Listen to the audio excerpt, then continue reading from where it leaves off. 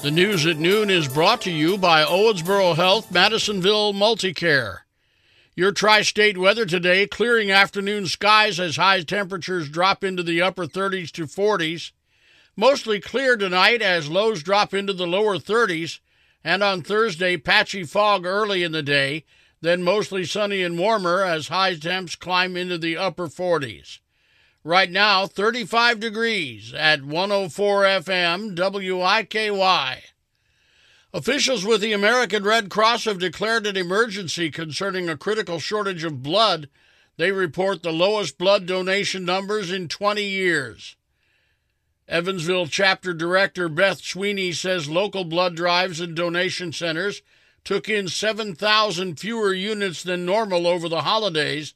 The shortage means medical procedures could be delayed, putting those in need of transfusions at risk.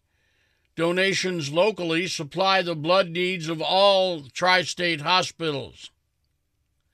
At least 5 people were killed and multiple others injured across 6 states amid severe weather on Tuesday. At least 23 tornadoes reported from Texas to Georgia as a major storm crossed the country, that system pounding parts of the East Coast overnight.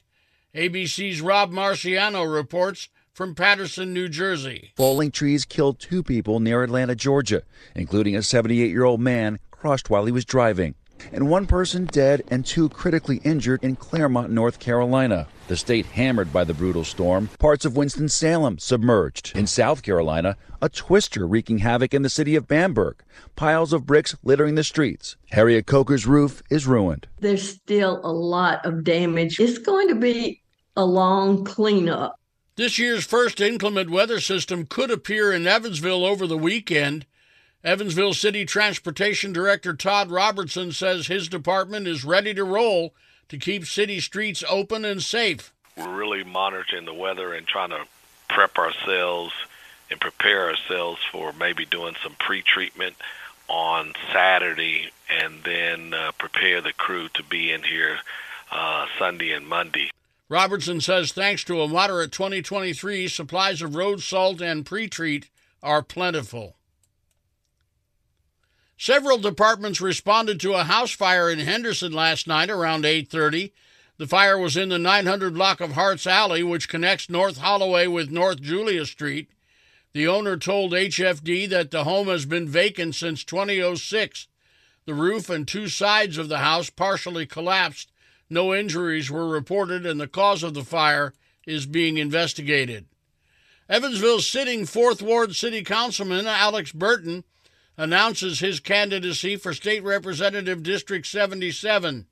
His decision to run follows current Representative Ryan Hatfield's announcement of a run for a circuit court judgeship. Burton's candidacy is focused on policies that ensure the state's economy can grow. He says that while big ideas are important, so is being able to address basic policies that affect Hoosiers every day. Indiana Governor Eric Holcomb delivered his State of the State address last night in a room full of his peers.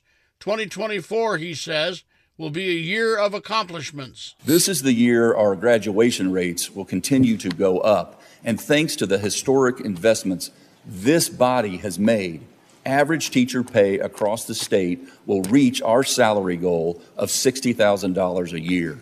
Thank you.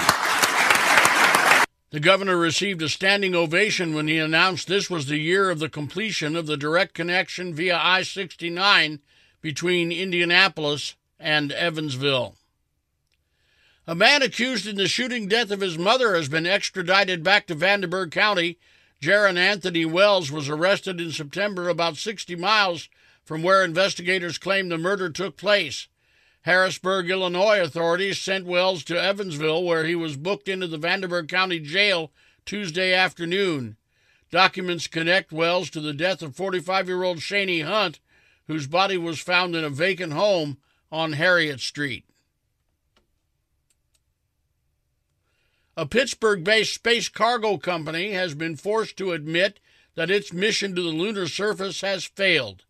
ABC's Jim Ryan says a mechanical malfunction will keep Peregrine 1 from reaching the moon. The company behind the mission, Astrobotic, says a valve failed shortly after launch Monday, allowing propellant to leak out into space. Instead of racing off to the moon, the lunar lander will become another piece of space debris after its batteries die in the next few days. The next uncrewed mission to the moon is to launch next month. A Washington County man was arrested for several child pornography and child sex crimes following a lengthy investigation. Police received information of alleged sexual contact between the suspect, 74-year-old Jack Barton, and an underage victim. During a search of Barton's home, detectives collected digital devices and sent them for forensic examination. Upon completion, an arrest warrant was issued for Barton.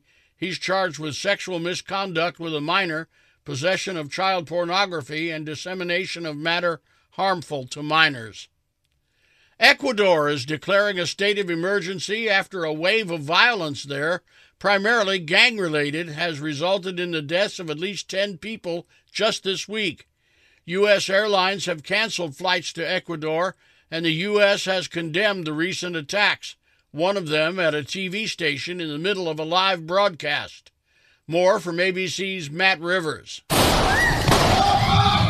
The masked men tying crew members on the floor, threatening the staff, waving explosives and guns. Scared staffers inside, desperately pleading for their lives. The live broadcast rolling for almost 15 minutes before going dark. Police then surrounding the area, arresting more than a dozen gunmen. The show's deputy director later saying the attack was, quote, extremely violent.